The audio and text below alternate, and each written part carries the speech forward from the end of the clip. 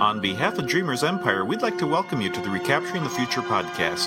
From computer-driven cars to monorails, from smart houses to floating cities, from spaceports to interstellar travel, in the spirit of the innovative and forward-thinking concepts of the Great World's Fairs and Walt Disney's experimental prototype Community of Tomorrow, we cover the technology and exciting concepts of future living. So join us today as we recapture the future.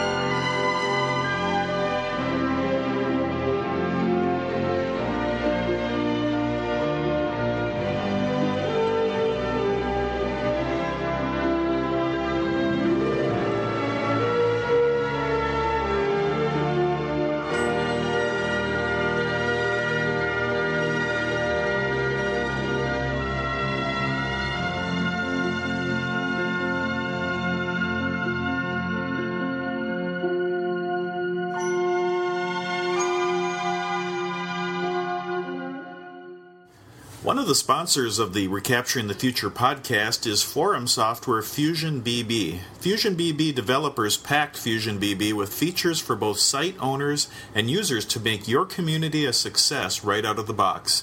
Visit us at FusionBB.com.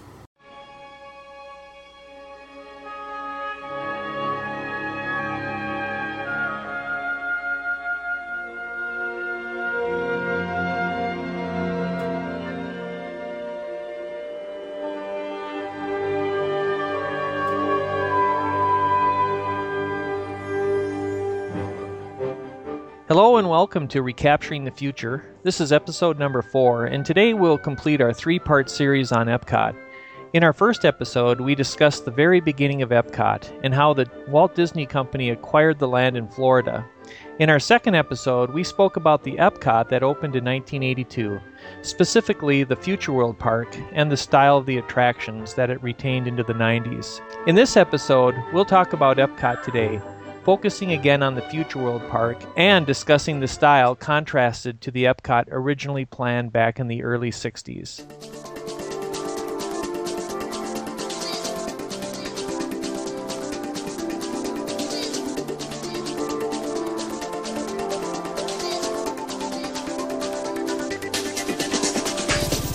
Today we are fortunate to have Mr. Daps and Drew from Daps Magic, who will take us on a virtual tour of Future World Park of Epcot today.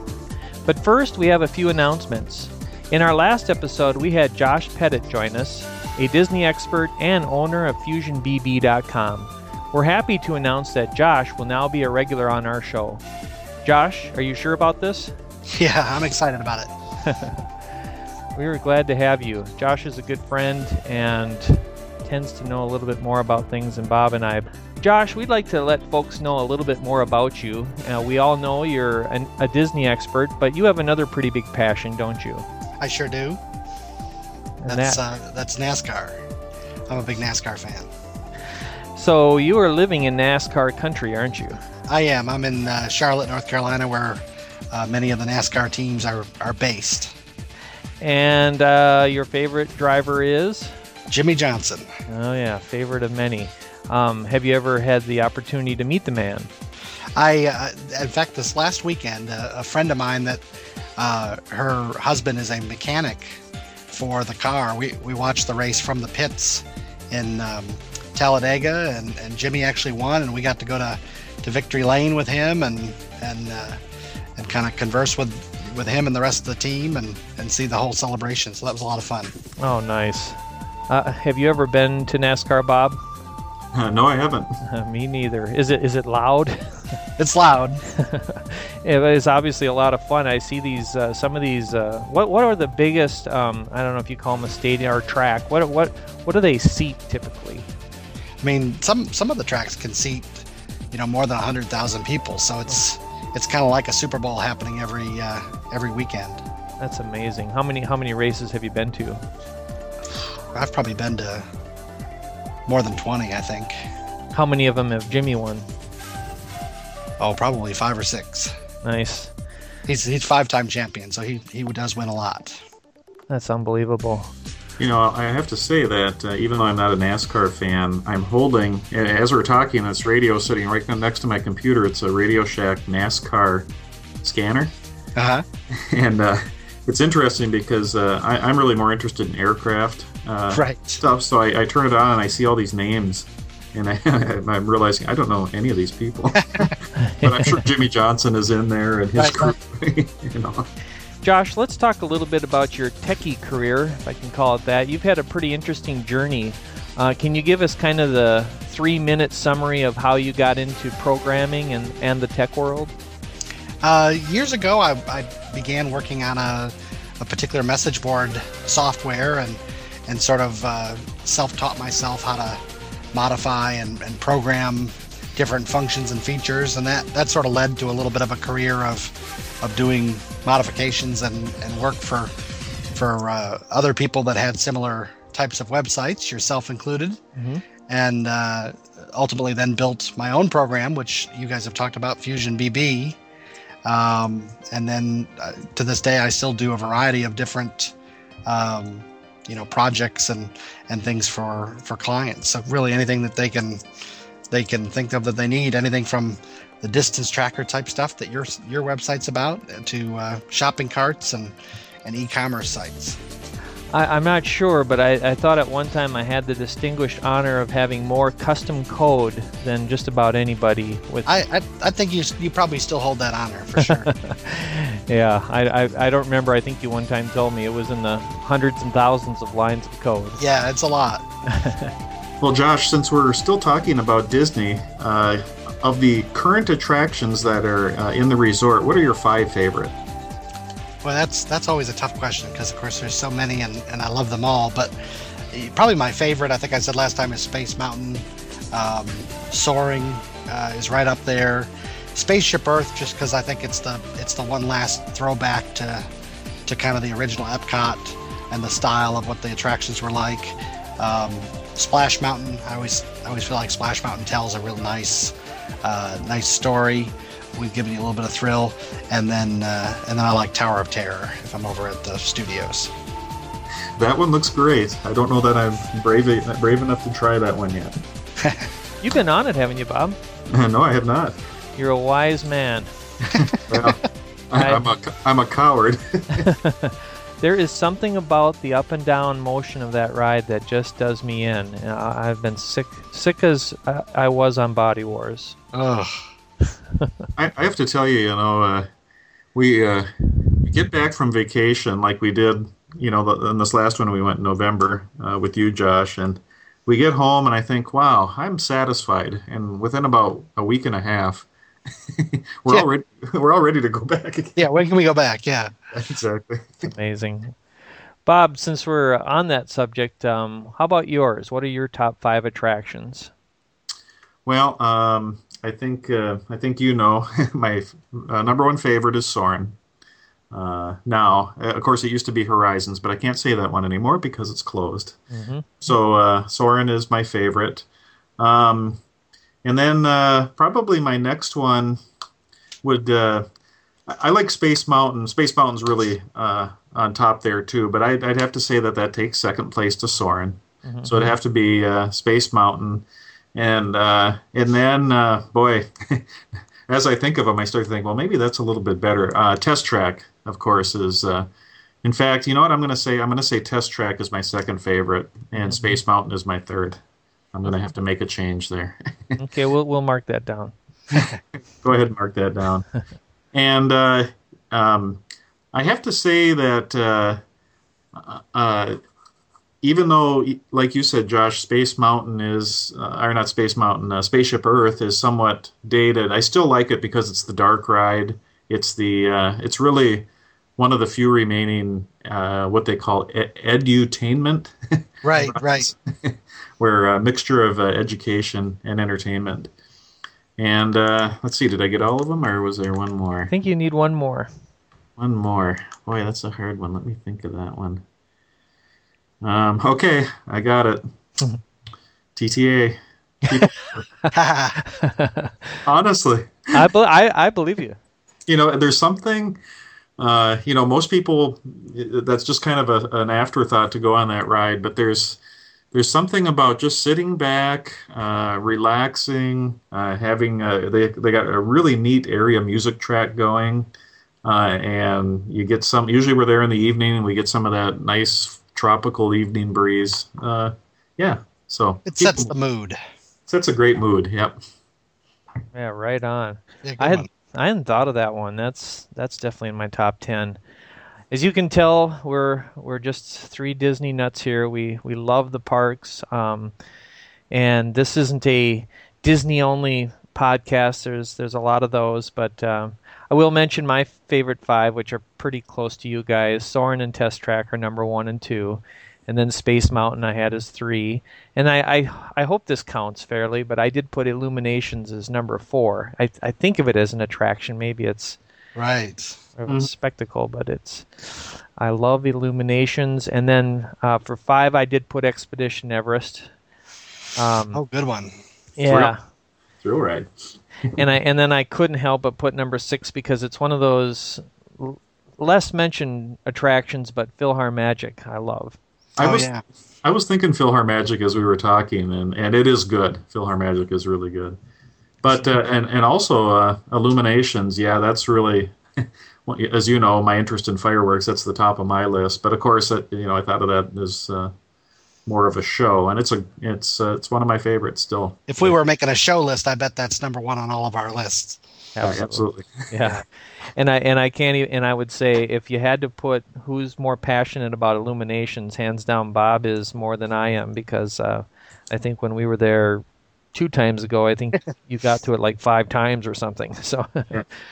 I almost feel silly sometimes, like when we were eating at La Hacienda, and I'm trying to practically fix the guy's cash register so I can get out. That's right. He was a little panicked at that point. It was $8.59, and the guy's looking at me like something. He probably thought, "Oh, the poor guy hasn't seen it yet." No, this is my 9th time. Yeah, we were there for 5 days or something, right? We'd seen it every day. I've seen it every day.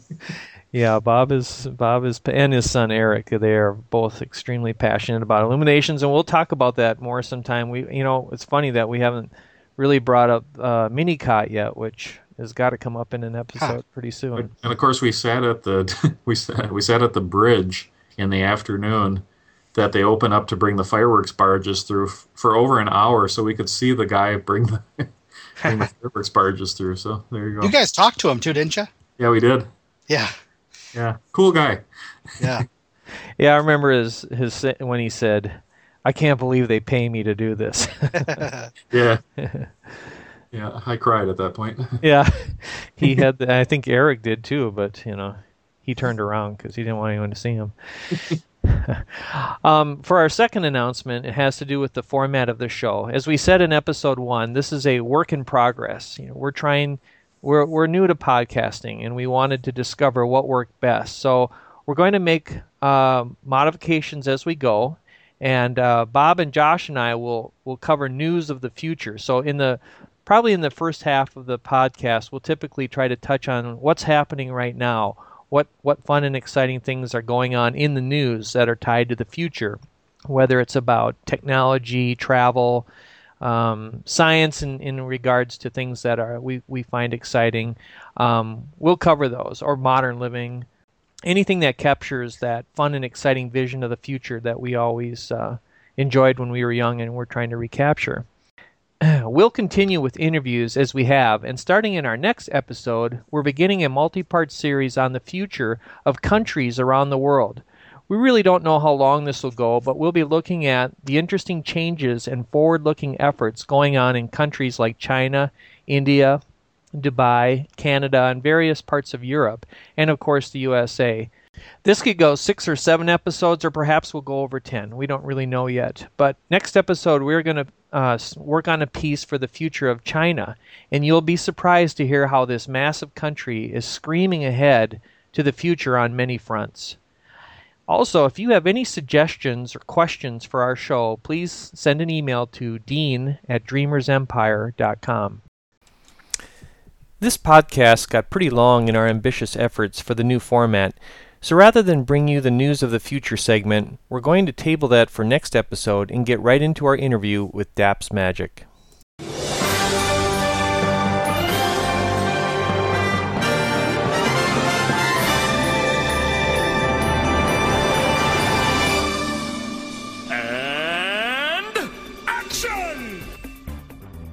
Today we are joined by Mr. Daps and Drew of Daps Magic. Daps was created by a very special group of Disney annual pass holders and Disney fans who had a dream for a place on the internet that people young and old could share their love of Walt Disney and his legacies in a safe and fun atmosphere. Mr. Daps and Drew, thanks so much for taking time to be with us. Well, thanks for having us. Absolutely. Guys, when we have started our Disney interviews, our standard Disneyite question is, what is your favorite theme park, your favorite attraction, and your favorite restaurant in Walt Disney World or Disneyland? Go ahead, Drew. All right. Well, as far as my favorite park, interestingly enough, it's Epcot. So that works out very nicely, I think. Yep. And then as far as favorite attraction, I actually am very partial to Expedition Everest at Animal Kingdom. But, of course, Spaceship Earth at Epcot holds a very special place in my heart. Absolutely. Restaurant-wise, I think I enjoy Le Cellier over in Canada. That's a fantastic little steakhouse they have there. Oh man, you may not know this because we've already recorded the other half, but for Bob and Josh and I, we're all Le Cellier. That's our favorite. There we go. Awesome. So, can I break the rules with my answer a little bit? Of course. Okay, well, Disneyland will always be home for me, and go there all the time, but my favorite Disney theme park is actually Disneyland Paris. I absolutely love it over there. Oh. And my favorite attraction over there would be Phantom Manor. I think it's just one of the most fun, it's creepy actually, attraction. It's just an amazing story, and I love all the details in it. And favorite restaurant, I think I'd have to go with Napa Rose over here at Disneyland. Now, Napa Rose, did that used to be, is that the one that's near the Pirates of the Caribbean ride, or am I wrong? No, that's the Blue Bayou. Napa Rose is actually in the Grand Californian Hotel that they built about 10 years, 11 years ago now. Just about, yeah. And it's just a very nice, comfortable restaurant. It doesn't feel too pretentious, but it has amazing food. Okay, I'll have to take that one up. I think the last time my brother and I did get out to Disneyland, we did hit the Blue Bayou. I had forgotten the name, and they really, that one is kind of expensive now too, if I remember right. They both are, yeah. They both are, okay. Napa Rose a little bit more than Blue Bayou, well, quite a bit more than Blue Bayou, but you definitely don't regret it at the end. When I was I think it was in the 80s, the early 80s, I went and I remember eating at the Blue Bayou before they made it fancy, and I remember to get that Monte Cristo sandwich was under $10. So, oh, wow. Oh, my gosh. Oh, yeah. Nice. Maybe it's a good thing it isn't anymore, because we're still able to breathe and walk upstairs. I know it. It's two sides of a coin there. Absolutely. I became acquainted with Daps Magic last year through a wonderful mutual friend, Kathy, from Disney Royal Ladies. Kathy has been a big encouragement for me to chase my dreams, and she had spoken very highly of Daps Magic. When I checked out your site initially, which was last year, I found a wealth of helpful Disney information and news and some unique things like Mr. Potato Head Adventures. How did Daps Magic get started, and how long has it been around, and what's it all about? We got started in 2004, and basically I was just looking for information on Pirates of the Caribbean, the first movie I think it was. I don't even remember what exactly I was looking for, but I just discovered there was this need for a family-friendly, positive group online, and I met a couple other people, and I said, hey, you want to start this? Actually, it was a Yahoo group at the time, and I didn't know what I was doing. I'd never built a website before, and really I barely knew how to search the internet, and I'm a musician, so I knew how to play with Final Cut and different programs like that. So I talked to them, and we started it up, and within a couple of months, we'd grown quite a bit, and I think we had like 100 members, and my little brother, who is a computer guy, said, hey, you need to build a website to go with your Yahoo group. And I'm like, I don't know how to build a website. So we ended up buying a website or a URL and putting a bunch of clip art, Disney clip art up on it. And it basically was just a placeholder to send people to our Yahoo group. And everything since then has kind of just organically happened, where somebody will come up with an idea and say, hey, what do you think about this? And it's like, okay, we'll try it. Let's go for it. And that's actually where the Mr. Potato Head thing came from. We had a few people visiting from out of town to Disneyland, and for some reason they decided it'd be fun to bring a Mr. Potato Head to the park and take pictures with it. And somebody jokingly said, hey, we should make a story out of this. So history was made. Oh my goodness. Are there like YouTube videos and... Not of Mr. Potato Head. We've thought about it, but it's a matter of who's going to do it, just because we have so much going on now that it's always kind of like time management and energy management of who can do what. I think you have some of the photos out there, right? We have a ton of photos. Yeah, each one's kind of almost like a children's book. I had one parent write me a few years ago. It was one of my favorite emails I've ever gotten from DAPS. And she said that they actually printed off a few of the stories and they would read it to their little girl at bedtime. And it totally made my day, because I was like, wow, people actually read this stuff. I didn't know. You know, we do it for the fun of it, and the fact that other people find it fun makes it that much better. Oh, that's awesome. Yeah, my kids are a little too old for that now, but I remember when they were getting sick of my stories. I wish I'd have known about this. What is the DAPS Magic Geeks Corner? Geeks Corner is a newer, it started out as a blog, but it's a newer section of DAPS Magic that we started a couple years ago that allowed us to explore anything geeky, even beyond Disney. Because we were discovering so often there were other things that we really were excited about. For example, the upcoming Hobbit movie. Most of the people on DAPS are really excited about that, but we didn't have a place to talk about it. So we made Geeks Corner to kind of be a outlet for anything geeky, whether it's Disney or not Disney, and expand on all of that stuff. And then from that, we also created a YouTube show that my co-host Johnny Five and I create every week. And most of the time, it's completely improv. We might have a couple notes, and it's usually around 10 minutes most of the time. And we just talk about geeky things, and we enjoy being geeks. So obviously then the common thread with Disney, you'd have things like Lord of the Rings and The Hobbit. Mm-hmm. I'm assuming Star Wars is pretty big. Star Trek also, yeah. Star Trek, yep, absolutely. We're evenly split there, you know. Yep. It's amazing. As a matter of fact, for my next question here, I was going to tell you something that I heard, which I think draws into this really well. I once heard they did a study to find the most common characteristics of a man who stays with his family the longest. And they had these top 5 qualities, and most of them you would expect, like they were somebody who attended church regularly. Uh-huh. One of the 5 qualities that surprised me, and I'm sure everyone else, was that they had a love of Disney. Nice. Interesting. Isn't that something? So there's some reason why Disney seems to appeal to strong family values, and something draws you. Yep, and what I noticed about DAPS and what I thought really made it stand out from some of the other Disney websites was its commitment to some great core values like positivity, which I like. Is that a real word? I like it. And I don't know. I heard it at church, so I figured it's okay. I think it sounds like a Sherman Brothers word to me. Absolutely. Respect, family-friendly, integrity. Those things. We love that too. So, and I haven't necessarily seen that kind of commitment, though. I get a lot of it from other Disney sites. But why do you stress those values? I think it's important to be very upfront about what you're for. Mm-hmm. We live in a world where so often you hear what you're against. And, just the very fact that you're against something will often create an emotional response of defensiveness. And defensiveness is the best word. When you're for something, it's immediately more positive. And it also sets that expectation of, we expect you to be respectful. We expect you to be positive. We expect you to be family friendly.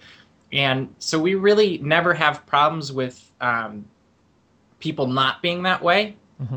because we're very upfront of, we want to be a happy, fun, family-friendly website, and if you don't want that, that's okay. There's somewhere else for you.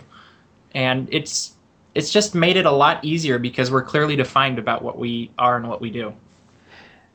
People know Daps Magic now. I mean, you guys actually you've been around longer than a lot of the other Disney efforts that I've seen. So I'm assuming that you haven't every experience hasn't been always positive or full of integrity. I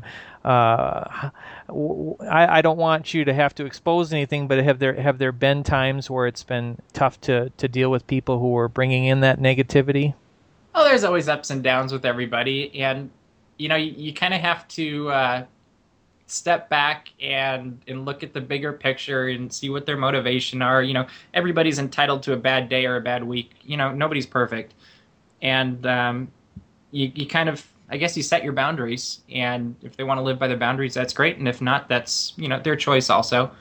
And so we've generally dealt with things by focusing on the positive anyway, and just keep moving forward and looking forward, and that tends to handle things. We've been pretty blessed, knock on wood, for not having any huge issues of negativity through the years.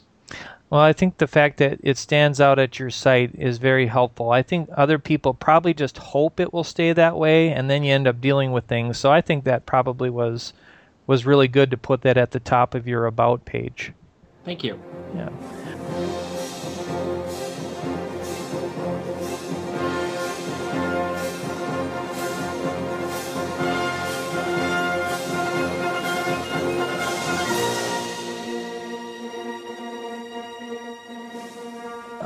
All right, let's talk a little bit about Epcot.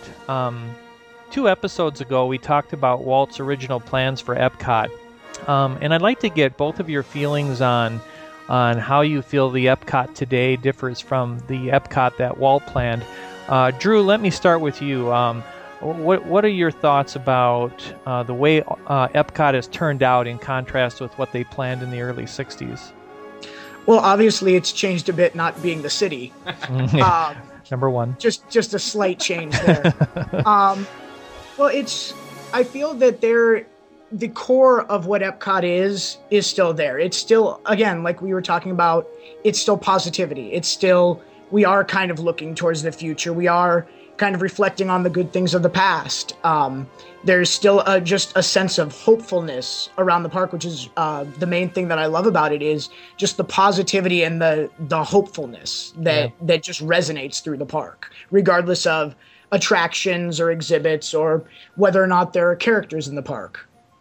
Yeah, absolutely. Yeah. Speaking of characters, and I got to sidetrack here because I was going to put. What do you think about Duffy coming? I don't really have a preference one way or another. I got my picture taken with him, but sure. I mean, it's kind of a good gateway for kids. I know they used to do the KidCot stations around the park, or around the World Showcase, I'm sorry, with, get this mask made, and now it's kind of more Duffy-centric. So I think it may make it a little more interesting for some of our smaller friends to kind of enjoy World Showcase a little bit more. Mm-hmm. Yeah, you nailed it, and I really have to be careful because there is this cynical side of me. I saw Duffy. I just didn't get as excited, but kids, and I know it's, if I'm not mistaken, isn't it big over in Japan or something? I know it's huge over there. We in fact have a friend that lived over there for a while, and he brought us back for Christmas. Duffy and is it Shelley May? Is that, I believe, the girl version? Ah. Brought us those from Japan, and it's really cool. I think they have more of an emotional attachment over there also than we do here, just because we aren't as acquainted with him. Well, we grew up with Mickey and Donald and everything over here, and I don't necessarily think that with the park over there opening significantly later than Disneyland and Disney World over here, maybe they're more open to kind of newer type experiences. Mm-hmm. Right. Well, you definitely nailed some things, Drew, that I think as Bob and Josh and I have talked about Epcot that we left out, which was Epcot really has maintained that positive and just the possibility realm of that park open, where yes, it's not a city, as you say, and it's certainly maybe pales in some ways to the original plans, but by far it's still my favorite park, as I know it's yours. And and Mr. Daps, let me go over to you on that. Any additional thoughts about Epcot today in contrast to that? I completely agree with him on what he said, and I'd also add in, I really like how it models the global community. As you just go everywhere new, you're finding somebody from a different part of the world, and they're all working together. And I just had so many fascinating conversations when we were there. And, it was just going back to that model thing. It's an incredible model of what could be. Yeah. And that positive future. That's really well said. And that's why I certainly, we like we've said before, we would have loved to have seen that Epcot that they planned. What would that have been like? It certainly was intriguing, but yes, it still retains that. And I always feel like I'm breathing easier when I'm in Epcot as opposed to Magic Kingdom. I love Magic Kingdom, but there's just something spacious and big about it. Absolutely. Very much so. I've definitely got a few years on you guys, but when was your first trip to Epcot, and what do you remember? And let me start with you, Mr. Daps, on that. I actually have only been there on one trip, and that was 2.5 years ago. And I remember walking in, and actually the thing I remember the most was walking out and seeing the water, just that huge expanse of water in the middle. And just how big, it's just baffling. And and then my second thought was, we've been walking for a few days, like, we're gonna walk around that. But that really jumped out at me. And Spaceship Earth, I just don't think there's any better way to start a day at a Disney park, really, than Spaceship Earth. It just blows you away. Oh yeah, still one of their best dark ride attractions. Oh yeah. Drew, when were you there last? When I was there last, actually, this past January. Oh, and I'm sorry, and I did say that wrong. When were you there first? When I was first, it was actually in 1987. I was 5, so I don't. I have a few sporadic memories. I actually do remember going into Horizons. You do? I do remember that. For some reason, that stuck with my small self and resonated. We do miss that today, for sure. Oh, absolutely. To remember it says something about Horizons, which, if we were to put a favorite all time, it's definitely Horizons for us. And I know a lot of people haven't gotten to see that, but you remember it at age 5. I do, yeah. I just remember going in and getting into the vehicle and going through. It was fantastic. Oh yeah, nothing like it. And and I'll probably say it later when we do our virtual tour, but that is one attraction that I wish. Now, I've heard different rumors too. I've heard that they actually had to dig up that attraction, and they had some land issues, some sinking issues, if I'm not mistaken, tied to that ride. I haven't heard that, but I would not be surprised with the water table and everything in Florida. I know that's kind of affected a lot of the design of at least the Magic Kingdom, and so one would reason that Epcot as well. Yeah, I'm kind of surprised, and why it didn't affect the test track attraction and so forth is kind of interesting. Yeah, maybe they were able to shore it up a little bit, or... Yeah, and Spaceship Earth is cool, but we'll come back to that. I'd like to tap you guys just on tips. What do you like to tell people that come to Daps Magic and they're planning on a trip to Epcot? What would you tell them they absolutely have to see? How would you do Epcot? What kinds of advice would you give them for somebody not so familiar with Epcot? And I'll start with Drew on that. Sure. What I would do is actually one of the key components is time. Give yourself lots of time. Because you look at it and you say, there's X number of attractions, and so we can probably get through that in maybe a day and a half. And then you don't realize that once you get through with Future World, boy, when you get over to World Showcase, you're going to want a lot of time there. There's a lot of little corners, little shops that are so unique. And, of course, the eating. You know, you want to dedicate a lot of time to be able to taste your way across the world. Well said. You could plan a whole vacation around eating at Epcot. Oh, I think I have. Yeah. How about you, Mr. Daps? You know, I would go in, it's something I say commonly for just about any Disney theme park, is go in without too much of an agenda and go in expecting an adventure. There were so many different little things that you never really expect to find, especially at Epcot, that you don't find at other theme parks, that just make it so rich of an experience. The Norway Pavilion jumps out at me. Like, you're walking by it, you don't realize what's back there, and that became kind of one of our favorite adventures that we made out of it. And just the unexpected things. I remember I think it was in Norway, there's this like hallway with little out in front in the building, and it's just a photo location, I think, basically, that you can walk up and get photos around. And we had the greatest time taking funny photos in this little hallway. Sure. with open arches basically in front of it. And I think we were there for a good half an hour. What kind of funny pictures can we take? And it's just enjoying what they have to offer through all the details. And we had a blast going around and seeing all the characters. I mean, it amazed me how many characters were at Epcot. Absolutely. And, there's just so many different things you don't expect to find there. So expect the unexpected. That's really good advice. When we were there 2 times ago, my brother just dedicated a whole day to taking pictures at Epcot and really got some nice pictures. And finally, I'll just ask, do you have any other tidbits of information about Epcot that the average tourist might not know or find interesting? And if you do, great. If you don't, fine too. Well, I know for me, we discovered the hard way. Be prepared for the weather to change at night.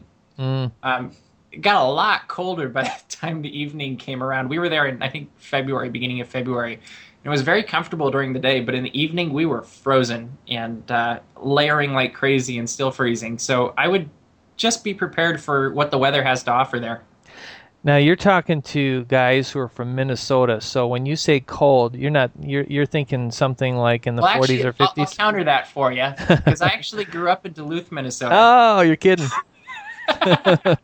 All right. No, you got me. No, it was more of the change throughout the day, where it was up in the 70s by the peak of the day, and then I remember one morning we woke up and it was 27 degrees, and it was just that, like, we were expecting 70s all week, so we had t-shirts and very light windbreakers, and when it's around 30, that's just not very comfortable. Oh, that is cold for there. Yeah. So I don't know if that's normal, but that was... If you go in January, February, just be careful. Be ready, absolutely. I have to say, every time I've sat there for Illuminations, for whatever reason, no, I can't say that every time, but almost every time, it's been beautiful and perfect. And, 70 light breeze. Been pretty lucky. I'm going with you next time, then. Yeah. Field trip, right? I hope it works that way. And I'll throw this in. My mom's family is all from Proctor, so if you're from Duluth, you know Proctor, right? Oh my gosh, that was my high school. Oh, you're kidding. I graduated from Proctor High School. Oh, that's 1999. Amazing. Small world. Yeah, that is small world. Thanks, Drew. Yeah. Nice segue. Please stand clear of the doors. Por favor, manténganse alejado de las puertas. Now let's take a virtual tour of Epcot, like we did in our last episode, except now we're touring Epcot today.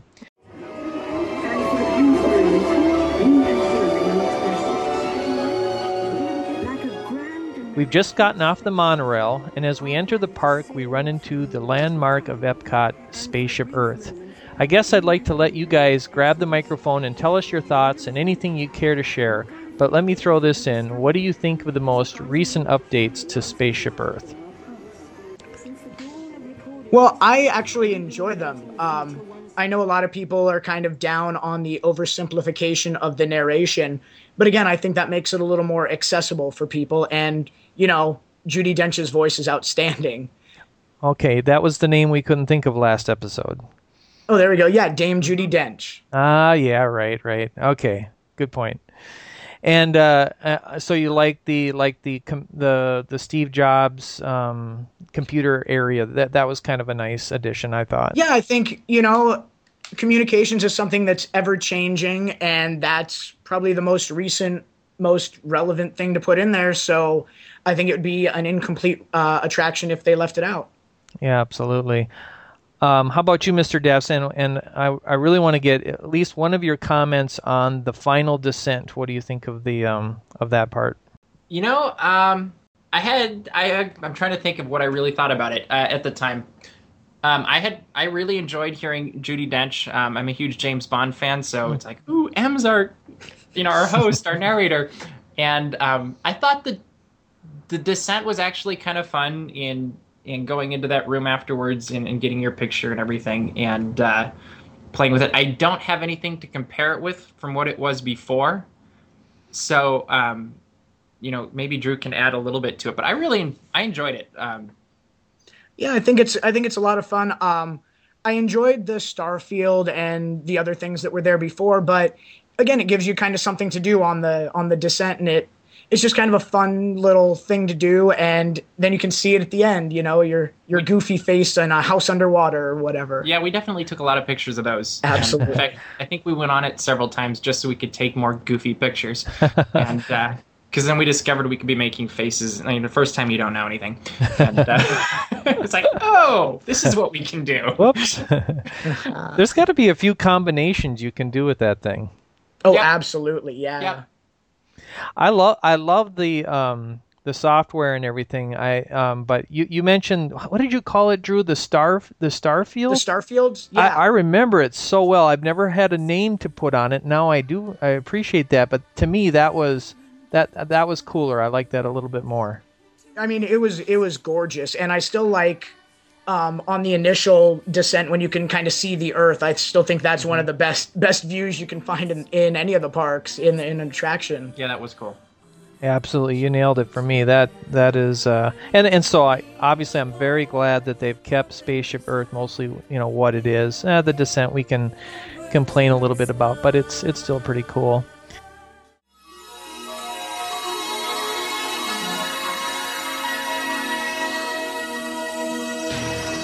Now as we exit Spaceship Earth and turn to the right, we'll run into what used to be called Communicore and is now called Innoventions.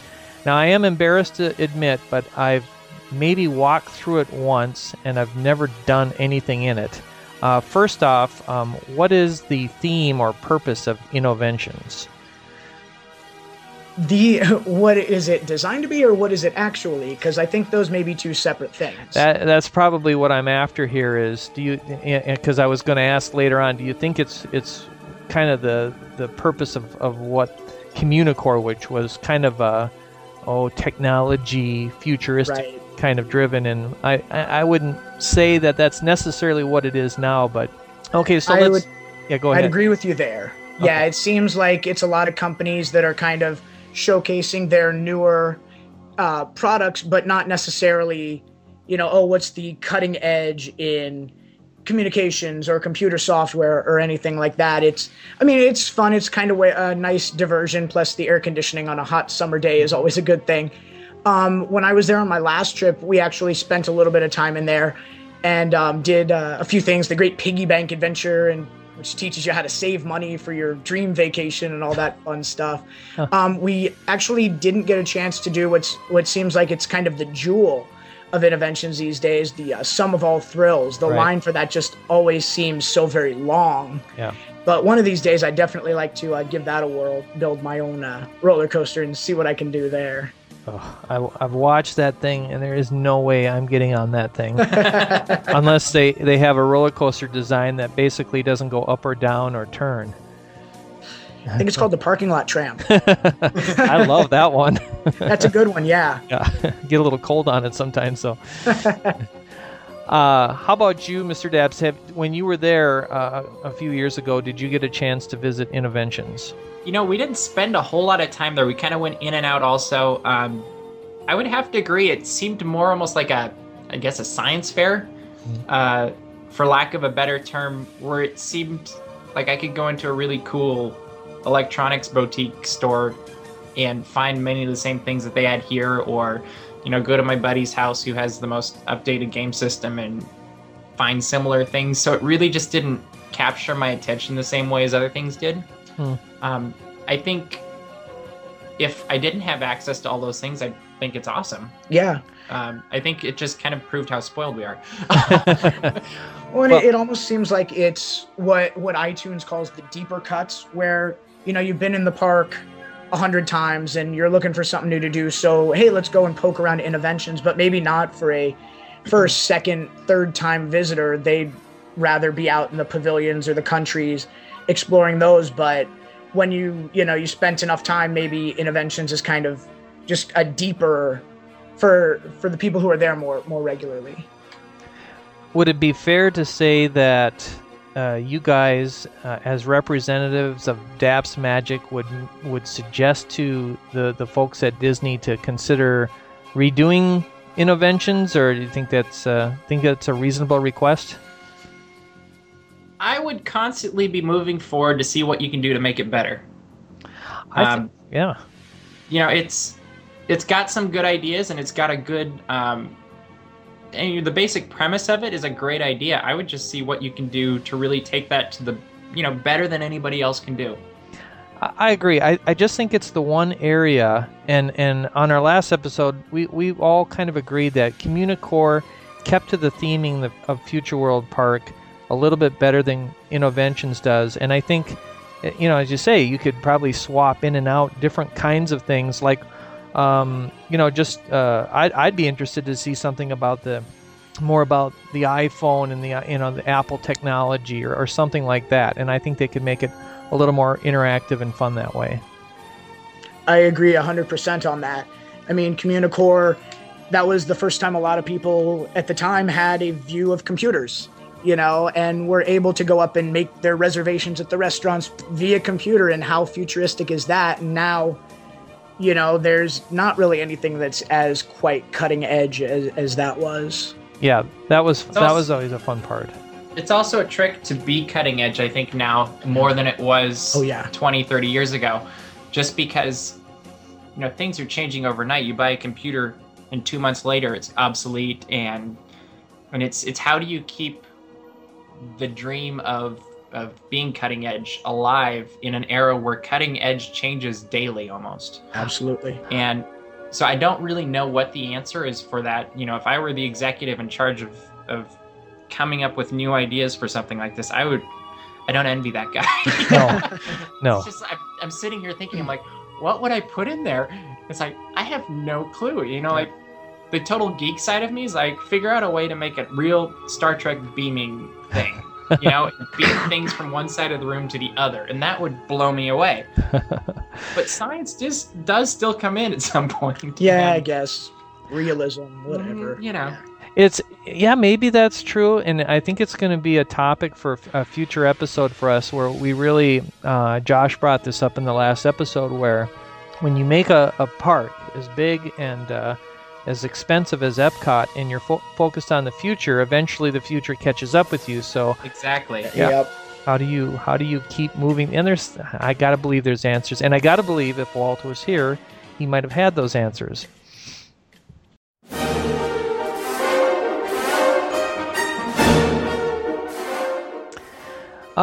Okay, so now in the last episode, we kind of headed off to the right. I'm going to do it opposite this episode, and we're going to head off to the left. And we're going to head over to Universe of Energy, which is essentially the same ride, but they changed it from the initial years. What are your thoughts? I'll start with you, Mr. Daps, about Ellen and, oh boy, Bill Nye, the science guy, am I right? Oh, Bill Nye, absolutely. And Alex Trebek, you can't forget him. Oh, that's right. What do you think? What are your thoughts? I really, I'm thoughtless. I don't know. It's one of those things too where I don't know what to compare it with. Just when it's all you've ever known, you're like, oh, this is great. Mm-hmm. And it was, it's entertaining. It's air conditioning. It's not my favorite thing in the world, but I don't have any concrete complaints either. Yeah, I always fall asleep on that ride. I guess I've been on it too many times, but It is a long ride. Mm-hmm. How about you, Drew? I really enjoy it. I think it's a lot of fun. And again, to go back to the theme of Epcot Center, it's talking about energy, which of course is actually a very hot topic these days, but it does it so even-handedly. It talks about, hey, ideally wind power, solar power, these kind of things. However, if you actually do that, that might not work. It's very even-handed with a very sensitive subject. And I think they do it very well, and I find it kind of entertaining. And of course, who doesn't love going and seeing big dinosaurs? I'm still probably that 5-year-old kid in 1987. That is definitely true. And it's a little less intimidating than the dinosaur attraction at Animal Kingdom, isn't it? Oh, absolutely. Yeah, these dinosaurs aren't coming after me, so that works. Well, you touched on something that I hadn't thought of, but I do love the different kinds of energy they talked about. I remember most specifically in my head all the the reflection, the mirror things. Oh yeah, right at the entrance. Sure. Right, and so then my question for Josh and Bob on our last trip was, okay, this has been a part of this film ever since I've been here. Where are we at with these kinds of technologies? Have they really proved to be the energy solution that they were touting years ago, or are they just nice thoughts? And to be honest with you, I don't know that I'd have an answer. Right. I mean, I know that they have the solar collectors on the roof, to kind of enhance the theme. But as far as fossil fuels and those kind of things, I mean, we have the electric cars, or hybrid cars, I'm sorry. Right. But I don't know if we've quite gotten to the point where we can completely rely on alternative sources of energy. But again, you keep looking to the future, you keep staying hopeful, and well, maybe next week we're going to get that big breakthrough that'll make it possible to have a solar powered car. Through time and space. Mission Space is an attraction that I've been a little critical of because of my love for Horizons. And Drew, you said you got to see it when you were 5 years old, and it's pretty interesting that you remember it. But I'd like to get your thoughts on Mission Space, and if you think it's a must-see attraction, and why, and what do you think folks get from that attraction? And I'll start with you, Mr. Daps. Is it a must-see attraction? Yeah. I don't know that it's a must-see attraction. It's a really good attraction. For me personally, I thought it was an amazing experience. The one part I had a hard time with was the claustrophobia thing. I didn't like having that right in front of my face, and as much as I was trying to focus through the window, I really had a hard time being that confined. But it's a really cool, it's kind of an updated, when I was a kid at Disneyland, they had, was it Mission to Mars? Yeah. Yep. And it's kind of like a modern Mission to Mars, and I thought it was really cool. It blew me away. But I don't know if it's a must-see, because, I wouldn't necessarily take little kids on it, or, Right. When I was in grade school, it would have been way too intense for me, I'm sure. I think it was just really well done. I just, going back to that must-see, I don't know if I would call it a must-see. Right. Did you do the green or orange? We did both. Oh, you did. So it really didn't matter. It was more of the There's the space. claustrophobia more than the movement. Right? Yeah, for me, the claustrophobia thing was a much bigger thing to overcome. Okay, and I agree that the first time that thing shut on me, I was kind of like, oh boy, it was like it kind of took my breath away for a second. Yeah, I'm not a big fan of small spaces. Yeah. But there is no doubt I am never going on. Is it the orange one that spins for real? I don't remember now. I believe it's the I want to green, but let me double check on that. Okay, I'm guessing it's the orange. My recollection is because I played a little joke on my brother, and he and I we cannot handle that kind of stuff. Literally, it would wreck the rest of our day. We'd be anyway. So we got in, went through the which I think it was the green that's the non-spinning. And yes, it is. Yeah, we just looked that up. Okay, and we got all buckled in, and you get that little sense of claustrophobia. And then I noticed, just funny, that all the paneling and stuff in front of us was orange. So I just got a great look on my face, and I said, "Oh my gosh, we're on the orange one. Look." And I tell you, his eyes, it was worth. Nice guy. Yeah, it was perfect. Yeah, it was fun. How about you, Drew? What are your thoughts on Mission Space? Again, echoing what Mr. Daps was saying, it is, I think, as far as attractions, I think it's fantastic. I think it's very well done. But as far as a must-see, if I were, somebody had half a day and they had to see the essence of Epcot Center, I don't necessarily think Mission Space would be the first direction I would point them. But I don't have any direct complaints about it either. Mm-hmm. I think Imagineering did a very nice job with it, which is difficult to do on an attraction of that type. So I think they did a very good job. Right. I think the thing that's interesting to me as I'm listening to us talk is you can have an intense ride that's a must-see. I'm thinking of Expedition Everest over in Animal Kingdom. And that's Tower of Terror. Tower of Terror. And those are more intense rides, and I would say they're must-see. Mm-hmm. And I'm not sure what the difference is as I'm sitting here thinking about it, but there was something different that really compels me that, I'm going to go on Expedition Everest every time I'm there. Mm-hmm. Mission Space, I'll probably catch every other time, Sure. And I'm not sure if that's, I don't know why that is. Maybe it's because there are so many sort of headliner must-see attractions in Epcot already, whereas, it being not necessarily a must-see in Epcot would be in a different park. That's possible. Good point.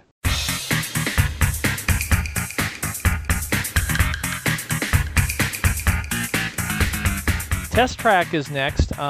What can you guys tell people about Test Track, and do you like it, and why do you like it? Let's go with you, Drew. I really enjoy Test Track. I mean, I don't know necessarily what's so futuristic about it, but to go maybe with the educational theme, you do kind of see how cars are put together, how they get tested and everything, and, going out there on that embankment at 60 miles an hour, there's certainly a rush about that makes it a blast. And everybody likes fast cars. Come on. Absolutely. Mm-hmm. I think it's the one ride you could say is a thrill ride, but I'd say most people can handle it. Right. Yeah. As opposed to Mission Space, where you kind of have more of a divide. Mm-hmm. And you're right, when you're walking through that line queue, you really do. I mean, if you've been on it probably as many times as you and I have been on it, you're just wanting to get through that line. But the first few times, you do get to see a lot of the activity behind test dummies and that sort of thing. Sure, and even if you want to play nostalgia, there's even some of the vehicles from World of Motion at the very beginning, so you can maybe see some old friends. Really? Yes. Ha! Yeah, when you first go in and they show some of the older style of vehicles. Another learning for the night. Okay. That's why we have Drew.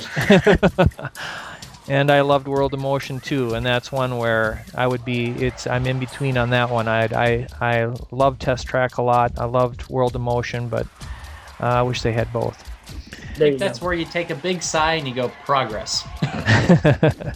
That's right.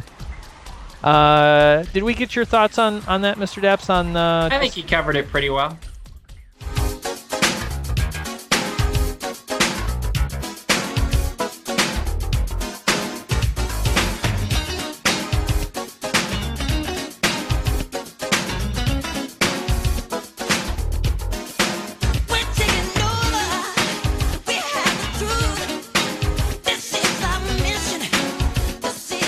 All right, now we're going to venture over to the other side of Future World Park, and I wanted to get your thoughts on Captain EO since it just recently returned. My first trip to Epcot back in the mid to late 80s included Captain EO, and truthfully, I was pretty blown away by the 3D effects, and then Michael Jackson was really at the top of his game back then. How do you think the attraction is doing since its return last year? And do you think, like, for instance, kids who didn't know Michael Jackson, what do you think they think about it? And I'll start with you, Mr. Daps. That's a good question. I've enjoyed. We haven't gone on. I don't think you haven't been on it there since it reopened, have you? I have not. We've both experienced it out here at Disneyland and Tomorrowland, and for me, it's kind of that nostalgia factor when you go and see Captain EO, where it's I don't think there's anything in it that blows me away from the future and makes me think, really cool effect or something. But it's that it's a simple story. It's good coming Good over versus evil, evil, yeah. and good triumphing. So I think everybody can appreciate that at some level. And the music's fun, and yeah, I think all ages would enjoy it. I agree, and there's a lot of, again, characters that I think kids can Relate to. attach to, Yeah. EO and IO and, Hooter and all those good things, they're fun. And I think, yeah, it's a simple story, good versus evil, Yeah, and good wins, so that's always a plus. that it helps. Yeah, Yeah, and absolutely. bouncing seats. What's Yeah. I've not been to it at Disneyland, so I can't speak to that. Is it pretty much the same kind of auditorium and Yes. everything? Right. Yeah, they retrofitted the old Honey Auditorium like they did in Walt Disney World, so... Okay. Yeah, again, I agree. It's definitely got the nostalgia. It's got a good message. I know my kids, for instance, and they're about 13, 11, and 10, would say, "Oh, that was corny" and stuff. But I think they would get a kick out of part of it. Water dances where visions begin. Science reveals the life within.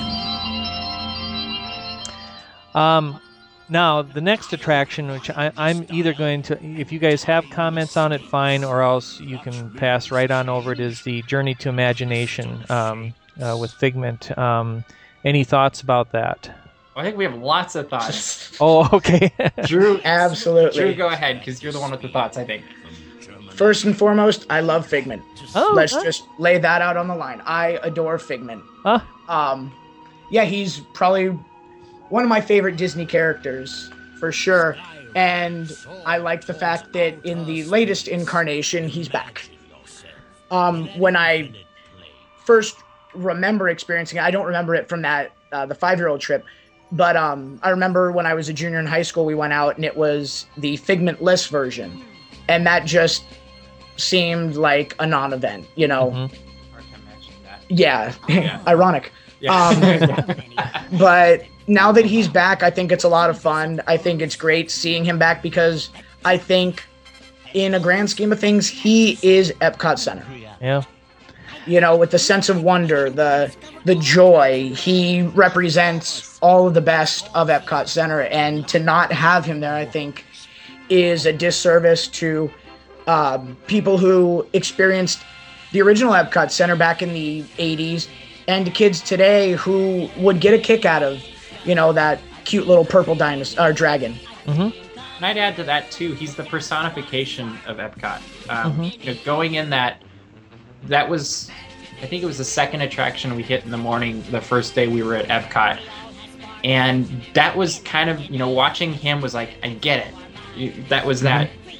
This is what it's about. And he's just got that attitude. He's a little troublemaker, but he's coming up with great ideas. It almost reminds me of old school Mickey. Yeah. And I thought it was a fun little attraction, in all honesty. Absolutely.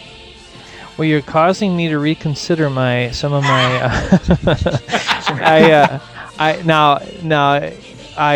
I liked the original Journey into Imagination, which I guess you would have been about 5 then, Drew. I still think that was the best designed one. Sure, yeah, I've seen old videos and everything of that, and sure. Yeah, I mean, there was some moments in that were good, and of course the advantage is it's an easy ride to get on. But I'll go along with that. I certainly would rather have Figment as sort of the central character of Epcot than Duffy.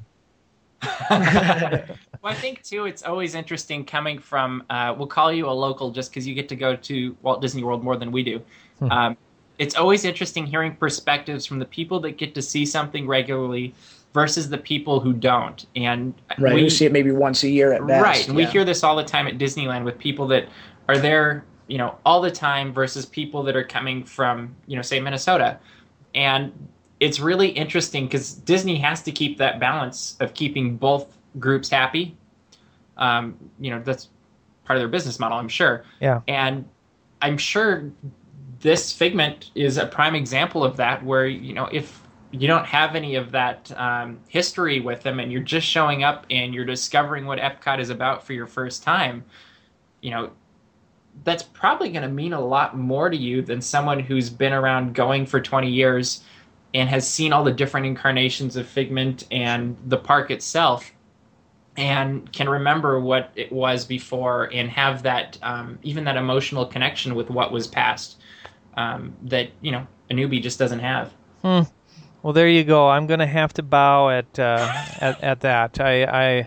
You're opening up my new horizons for me here. Glad we can do that. Absolutely.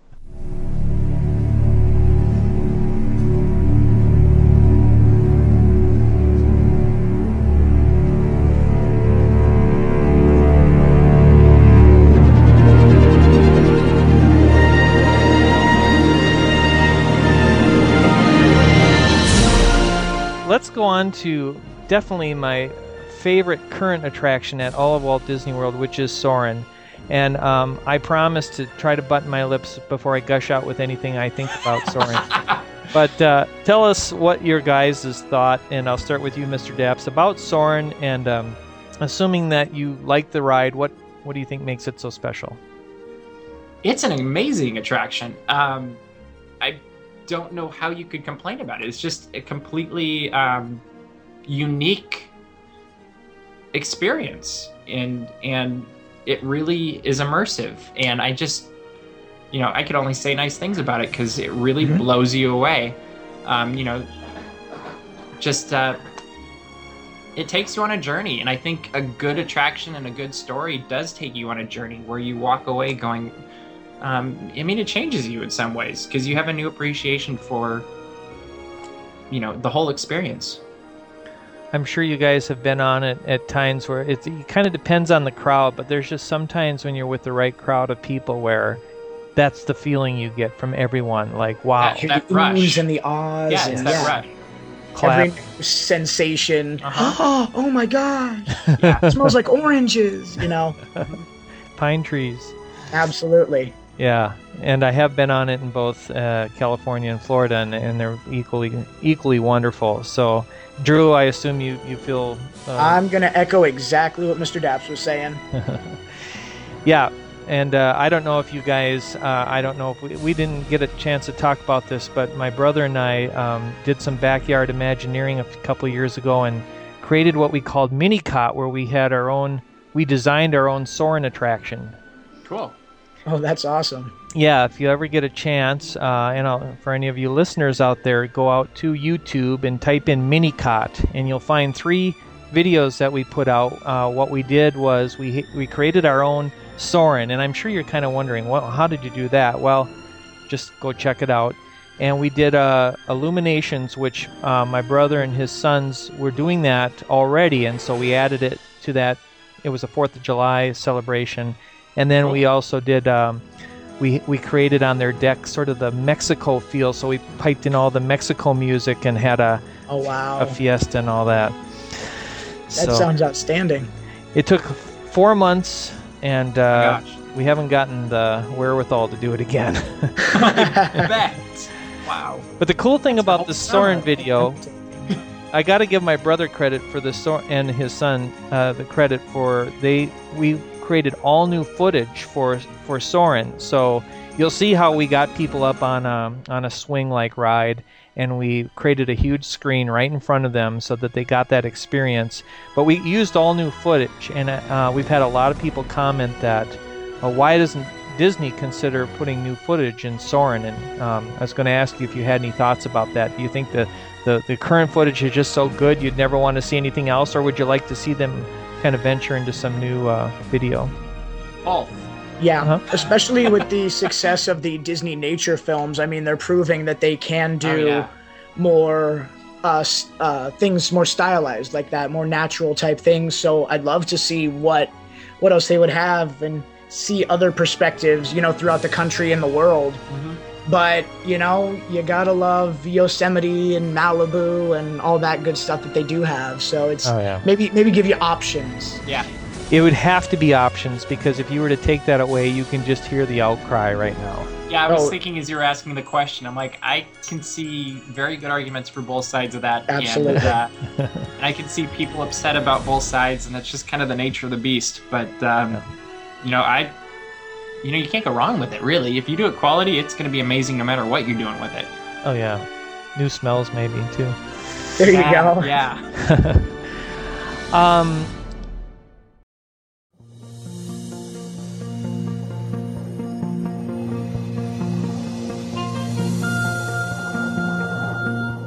Finally, let's move on to Living with the Seas, and of course the big change there is the integration of Finding Nemo. I think the technology behind Turtle Talk with Crush is pretty amazing. What can you tell us about that attraction? Well, Turtle Talk in and of itself is just, that could be its own pavilion. The technology is outstanding. Yeah. And the integration of the Character 2.0 initiative, with kids being actually able to talk to Crush and have him talk back, I think is just wonderful. I think that's kind of a lot of what Disney's all about with the interaction. It's magical. Absolutely. And then as far as the former Sea Base Alpha itself, I think that's really cool. I think you could spend a whole lot of time there on your trip just looking at the fish in the aquarium and going and visiting the manatees up at the top. And we did. Yeah, so do we. And a lot of photographs. And then... A lot of blurry photographs. Yeah, well. But, and then the educational aspect, incorporating that with Nemo, again, I think a little bit of sugar helps the medicine go down. It's the edutainment, Yeah. Yeah, we may be having to learn about sharks and fish, but hey, it's Nemo and Bruce and Crush that are helping teach us. So I think, once again, that kind of makes it a little easier. Yeah. Rather than, we're back at school type thing. Yeah, well said. Epcot always, I've talked to even kids who have told me, I don't want to go to Epcot because I know that's where you learn things. But as you say, it's the edutainment. They do it so well. It's something that you can remember. It's fun. It's too bad that we can't all get an education by going to Disney World all the time. No kidding. I think maybe that should be the next project, Disney University.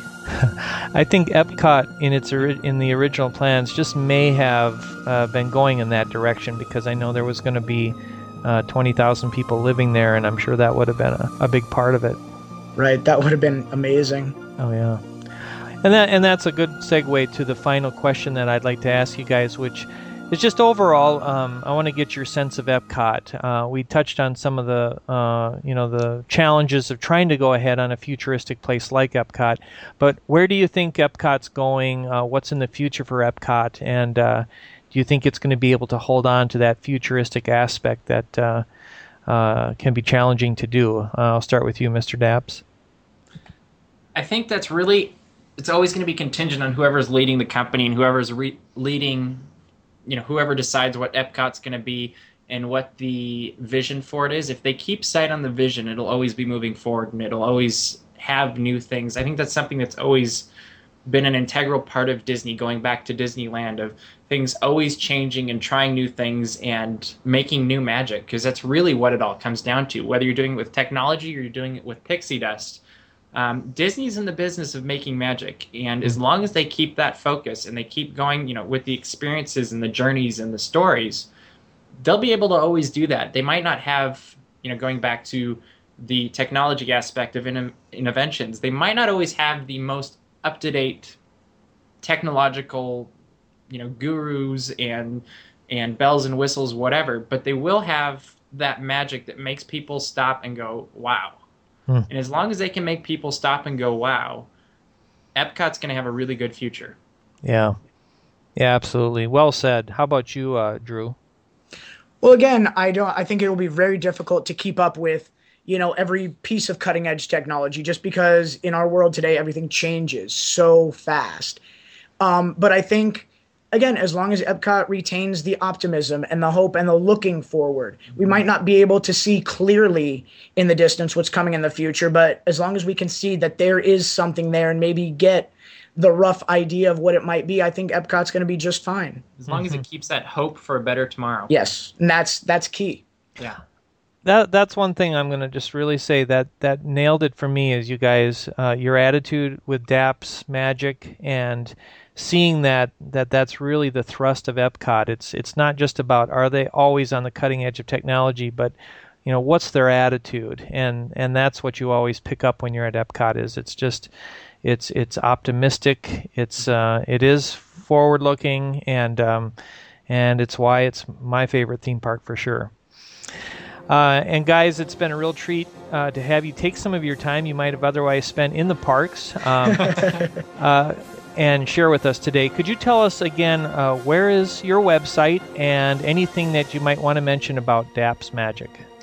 It's www.dapsmagic.com, DAPS, and what do we want to mention about our website? We've always got new things happening there. We model ourselves a little bit after Disney of always trying to come up with something better and something new. And so we've always got new things going on. A lot of the new stuff right now is at Geeks Corner, and there's a big link at the top of the page you can click on. A lot of new columns, exciting stuff going on over there. And we've got a lot of new videos going on with our YouTube page that you can find through that also. And did you want to add something? Well, we also have a weekly news show, the DAPS News Network. Yeah. And if you go to dapsnewsnetwork.com, we actually have a wonderful anchor named Egon Bonkers, who is of the Muppet-like persuasion that gives basically the week in review of everything that's gone on in the Disney company around the world, and we have weather for all the Disney theme parks around the world also. Egon Bonkers? Yeah. And would I assume one of you are the voice of that? A guy named Dan is, actually. Okay. Oh, sweet. I have not seen that, and we'll definitely have to check it out. Definitely all right. Worth checking out. Well, thanks again, guys, and hope to have you on the show again. Thanks for having us. We'd love it. Absolutely. Thank you.